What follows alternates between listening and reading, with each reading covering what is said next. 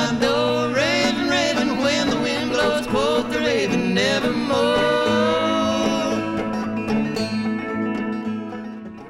All right, welcome back to Beats, Rye, and Types, your favorite podcast about music, food, and programming. We have a special guest today, Dave Zwieback, who's here hanging out with us. We are all hanging out in different locations. One of us is covered in snow, or their place is covered in snow, and the other is not so much yet, but maybe soon. You were just brought in by Peter Rowan and the song Raven, which is cool. This is actually the first bluegrass song we've had. Dave picked it out, so I'm kind of curious why he picked it. It's a cool song. I'm interested to hear. You know, I'm kind of late to this party. I discovered this artist, Peter Rowan, like a couple of years ago. A friend of mine turned me on to him. The thing that I was surprised to find is he had like this totally authentic bluegrass song, which had a Buddhist mantra in the end. And I was just like, taken with that. I was like, wow, that's a pretty interesting thing. So I started to kind of dig into this artist, and I found out that, his kind of worked with Bill Monroe. So this is going back, way back. And he's also, 72 or 73 at this point, and still very, very strong. And the album that this song Raven, Raven is from is just amazing. And there's songs on it that are totally bluegrass, but I could hear like Radiohead playing them or any modern artist playing them. So I found that very, very interesting. That's cool. Did you find it via the bluegrass connection or the Buddhist connection? Was it like you're listening to other bluegrass music and you discovered this, or the other way around? Yeah, through the Buddhist connection. So I am supposedly Buddhist or something like that. And the friend of mine who sort of turned me on to it was like, yeah, check this out. And so then I did, and it was kind of like, wow, this is pretty amazing.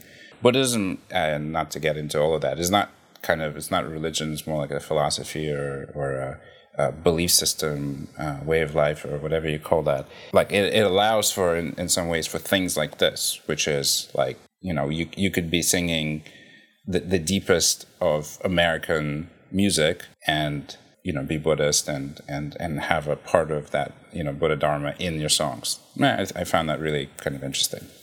That's cool. Because of the Beatles all being released on Spotify recently, I was recently listening to that, which got me listening to all the old George Harrison albums too. And there's some amazing similar style things where he's playing these kind of traditional rock ballad type songs, but inflected with this Buddhist or Eastern belief system inflections in them too, and I always love that music. Yeah, for sure. That's one of my favorite interviews of all time. Is I think it might have been the last interview George Harrison did on VH1, where it's on YouTube. It's 45 minutes, and he talks about basically everything under the sun, and he sings some songs just unplugged, and it's amazing because I think he was a Hindu practitioner. He was it was the real deal. It wasn't watered down. It wasn't pop, psychology. It wasn't pop Buddhism or pop Hinduism. It was here's somebody who has actual real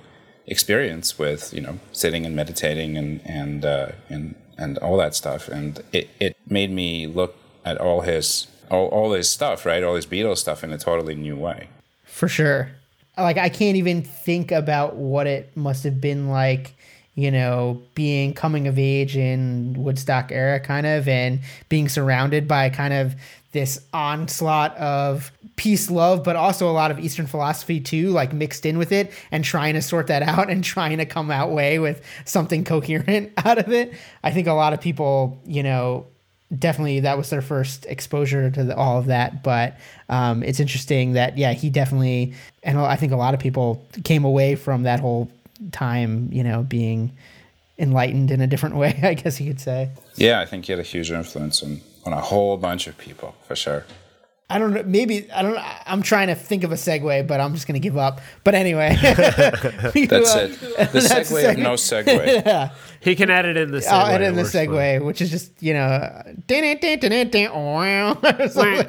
some Benny Should we Hill say song. that? So, you published a book a little while ago, and I think you and I had talked about that before offline, and I'm interested to hear from you about two different aspects about that are relevant to us. One is just the act of writing a book, which is something that we're in the process of doing now too.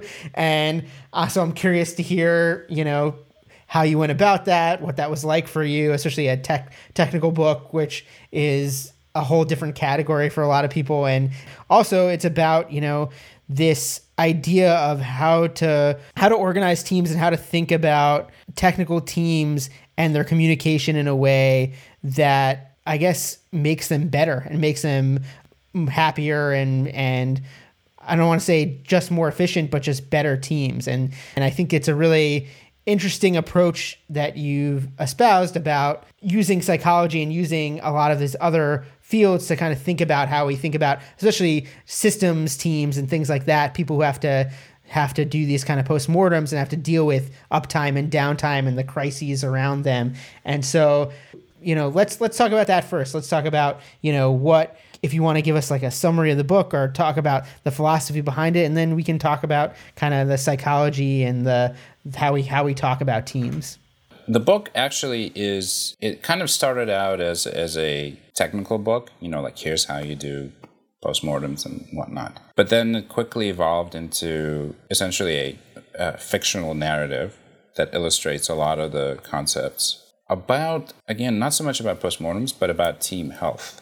What we're dealing with at the end of the day here is very much organizational health, right? And the organizations that are able to deal with the immense complexity of the stuff that we're creating and the stuff that we're putting together, the systems that we work with, they certainly are not getting any less complex anytime soon. And the organizations that are able to deal with that increasing complexity, basically by continually learning from them, from how these things work and how these things fail. These are the organizations that will survive. Incidentally, and exactly like you said, these are the organizations that are much better to work in, like from a employee perspective.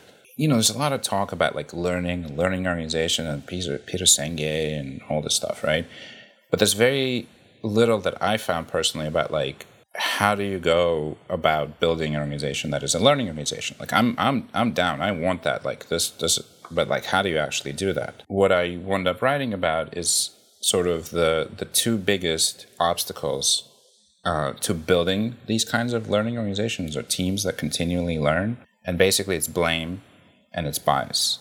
Those two things, they will stop the learning in its tracks, or the learning that you come out with from some kind of an incident, be it success or failure, be very, very shallow, right? It's like, Bobby or Sue, they do this all the time, and that's basically them, and it's just something about their personalities, for instance, right? So, and by the way, that could work either way of like, how is it that this thing that shouldn't work is actually successful? Well, it's Bobby and Sue, they do their special magic, and they know like the back ways around the system, and therefore they make it work.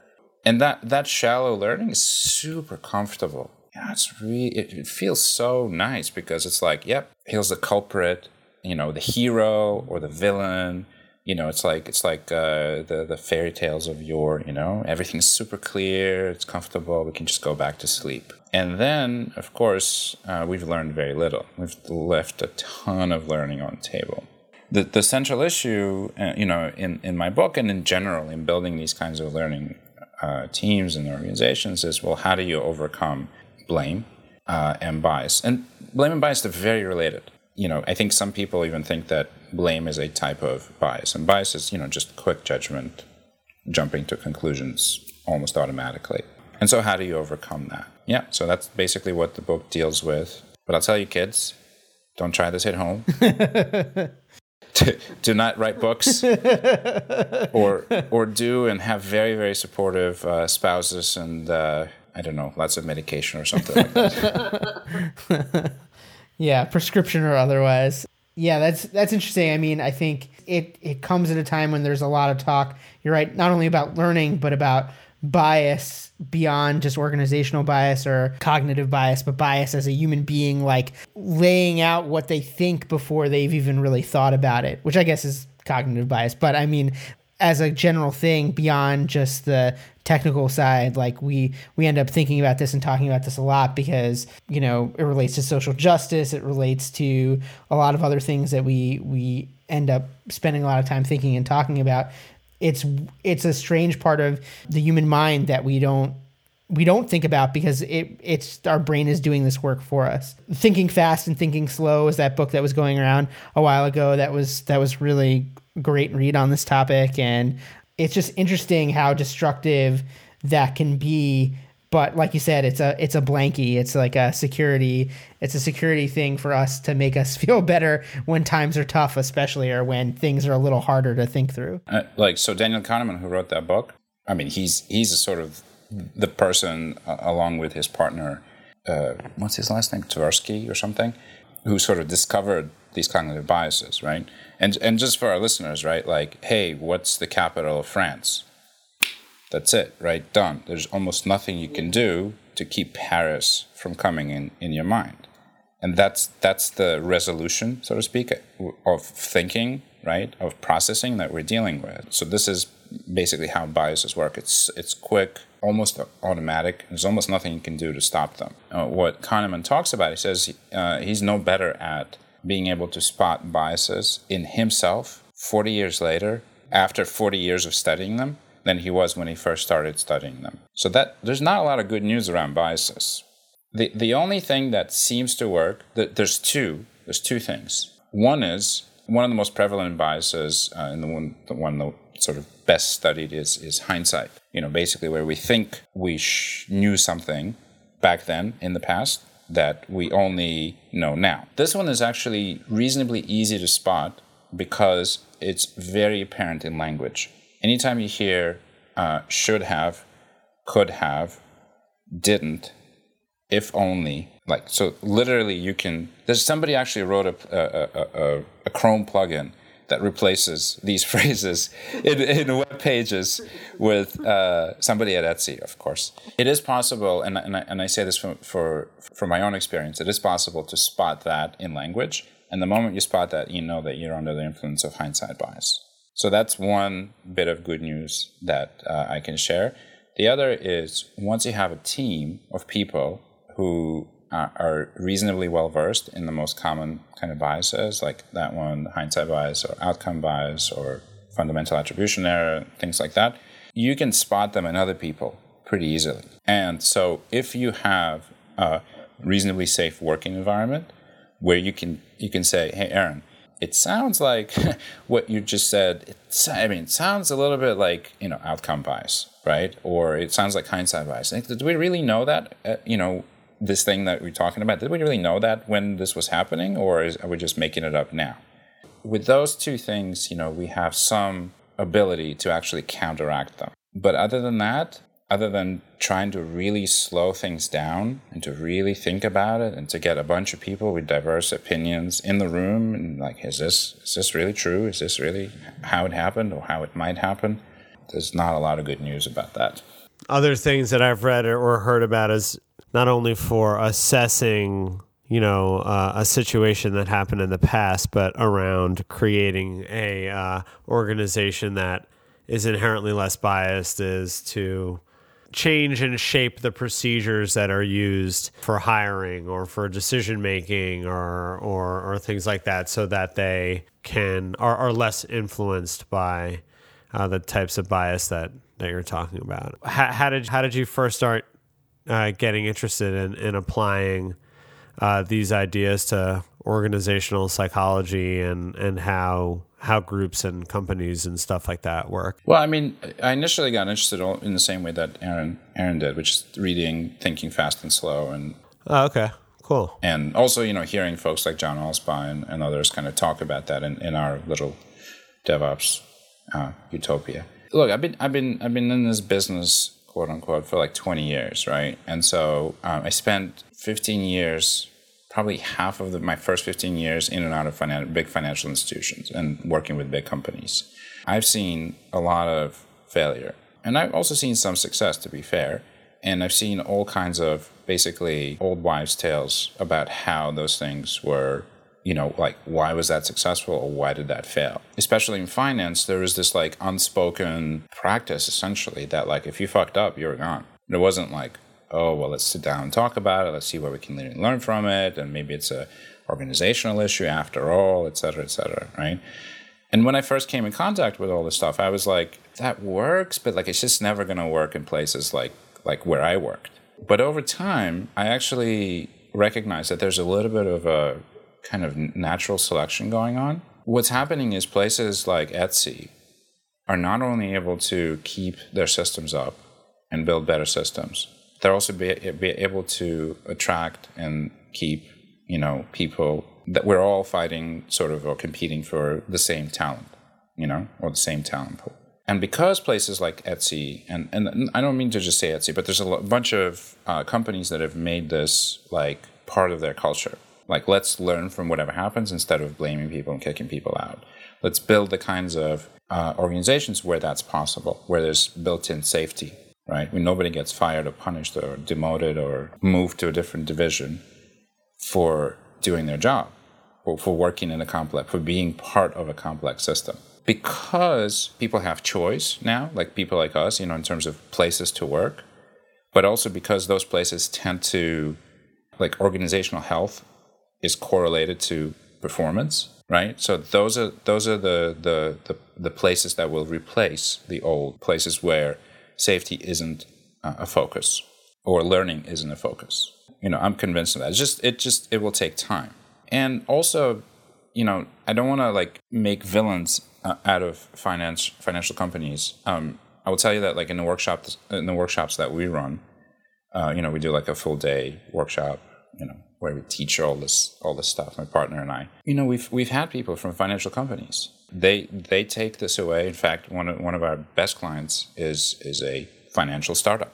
And they take this and they really implement this. They're now living this approach, and it makes a huge difference to the people working there, but also to the customers, to the stability of the systems, all that stuff. So most of the work that you do is transitioning companies or helping transition companies that don't operate this way toward working this way, or have you seen examples of organizations that are kind of designed with this in mind from the ground up? So the work I have a day job. I work as a head of engineering for a group at Pandora, the streaming media. It's called Next Big Sound.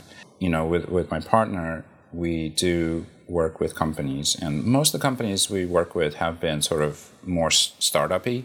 They're much more in design mode with respect to their culture. They're much more thinking about like how can what does that culture look like? How can we build it? How can we evolve it? Et cetera, et cetera. When you're in that mode, it's much easier for us to come in and to have some kind of an impact. With larger organizations, it's and more established organizations, that's a lot more difficult. But we're trying. I think over time, this kind of thinking will take hold. And the reason I'll tell you that this is I'm pretty convinced of that is a lot of this stuff is coming to us from airline safety. What they've essentially discovered is with the traditional methods of dealing with failure, which is you punish and you do all the usual stuff, the blame and all that.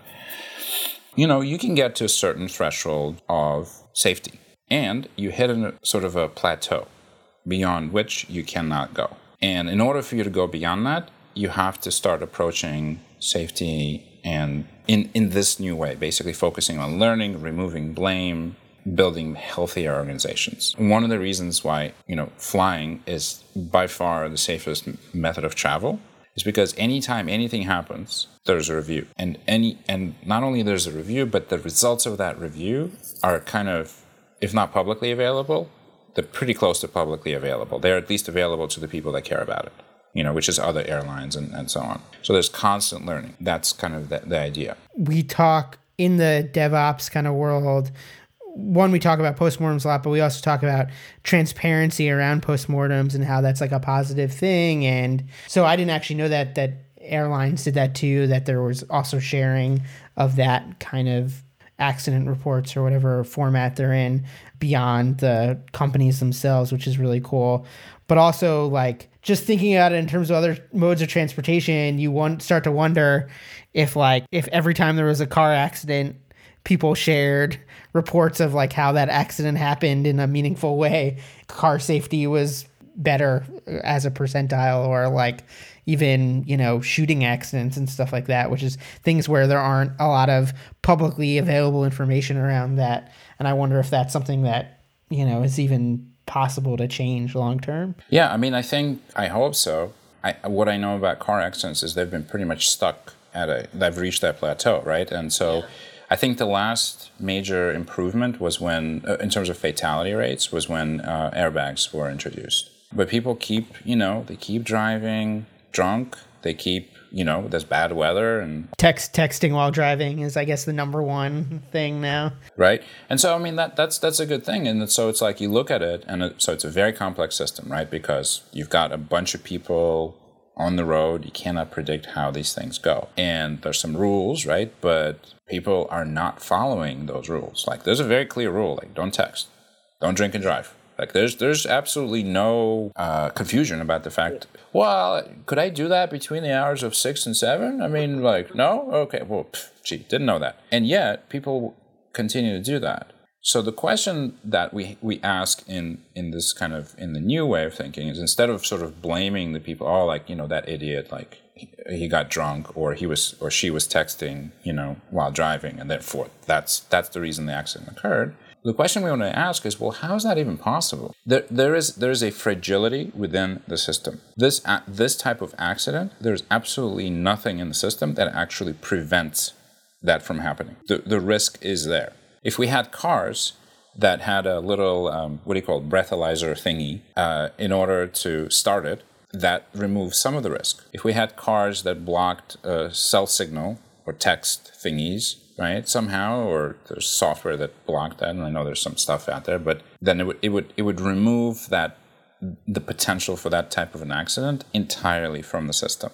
So that's kind of one thing. So we have to recognize that fragility, that potential for that accident is in the system always, and there's nothing that we've done yet to remove that. And so blaming people for doing something is not actually going to address the underlying conditions that make this possible. Like, to bring it back to computers, like, their probably pretty common example would be system administrator is on the main database server and doing some work and types something like, RF something or reboot, and just does something and has that, moment that I'm sure anyone who's has ever worked in systems has, when their heart drops out of their entire body and they realize they just seriously did something horribly wrong. We work in a place or in an industry and in a field where we trade off a lot of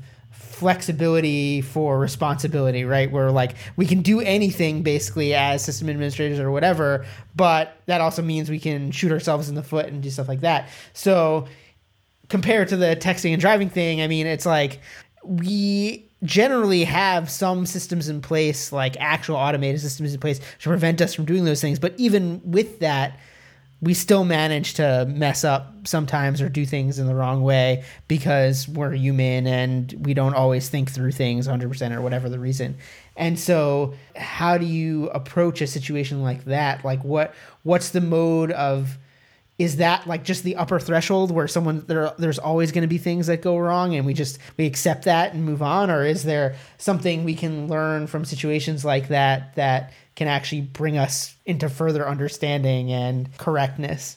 Well, I think you first have to accept that things will always go wrong. And we have to accept that when things go right, their source is the same as when things go wrong. It's the same systems and it's the same humans. And most of the time, these systems that we can certainly, kill with a drop table command and here and the RM minus RF over there, most of the time, these systems are actually up and actually working. And the reason for that is also the humans that administer them, create them, all that stuff. And so once we accept that, then we can be like, well, okay, cool. So this happened. That sucks. So let's kind of first deal with the that sucks, the emotion that comes up. But let's not get stuck there, because it's like, oh my God, thank you so much for taking down the system. Because what you just did is you pointed out that there's an area of fragility that we might have not known about. Or, as you mentioned before, we know about it and there's not a lot we can do about it, right? And we choose to live with that risk in the same way that we choose to live with the risk of basically, dying in a car accident every time we get on the road. So, and then if there is something that we can do about it, then we could try to learn from what happened. Like, how was this thing possible? It's very easy. You take any operator out, like from any bad thing that happened. You take people out and you put new people in. You can do it mentally. You can guarantee to me that this particular incident will never, ever, ever happen again with these new, better people. Yeah, never. Yeah. We know it's not only about the people. And where the organizational stuff comes in, right, is, and since you mentioned like database administrators, right? The classic case, like this, we do the workshops publicly and, occasionally we're just blown away by what people tell us. In our worlds, right, I don't know anybody, for instance, in recent memory who's gotten fired over, an outage. But then people come to our workshop and people have gotten fired, people have gotten moved, people have gotten demoted, people have gotten their bonus docked, like all that stuff. And in those kinds of environments, the DBAs are going and wiping the logs after, they do something bad, supposedly. They wipe the logs so that they're not found out. The sysadmins are doing the same. So there's all kinds of like ass covery going on. Is that a word? Ass covery? It is now. And so whenever you hear that, like if I was a leader in that organization and I heard about somebody covering their ass, I'd be like, oh my God, there has to be so much more like fragility and risk in the system. Like, is this another night capital? You know about that one where it dropped like 400 million in a day or something like that. Yeah, it's totally possible. As a leader, that would really worry me. Yeah, anytime I see organizations where communication and, like, I hate to call it transparency because it's not even transparency. It's just the act of being able to like share between individuals in an organization, not even like beyond the organization or like know every single detail about everything, which I think people assume with transparency, but just this idea that anytime you start to like hide things from other people, that's always like a smell, like a really bad smell that there's something else in the system that either people don't want to know about or like want to pretend isn't there or whatever it is. There's every time I've seen that, I'm like, oh, okay, walk away slowly. One thing that I like to think about is that now that it seems that we found a model that we can apply to how technical teams operate these complex systems, like drawing the connection between airline and automobile safety and software development and engineering is interesting, and I think definitely provides a framework for cooperation that could potentially reduce bias. One thing that I like to think about is really like where the imperative comes from, right? I mean, I was having a conversation with a taxi driver not that long ago. Uber came up. This is a local cab driver. He wanted to talk about Uber and this and that and the other thing. And, he was like, one thing he said I thought was interesting. He was like, well, people don't think it's safe to take an Uber car, right? And so they make you do all these kind of like verbal checks now, right? You're supposed to ask the driver their name. The driver's supposed to ask you their name and all this other stuff. And the point that I was trying to make to him, I was like, well, if Uber was designed with like rider safety as a design principle from the beginning, it would be pretty fucking easy to make sure that you never got into the wrong car, right? Like the phone knows where the driver is. The phone knows where you are, right? I mean, unless this predatory driver is like on the block at the right time and like whatever, like that's just the likelihood of that is not going to happen. There's 100 million ways to make sure that you don't get into the wrong car. I mean, if you really gave a shit, that would probably be the first thing that you tried to prevent, right? I mean, because that's disastrous.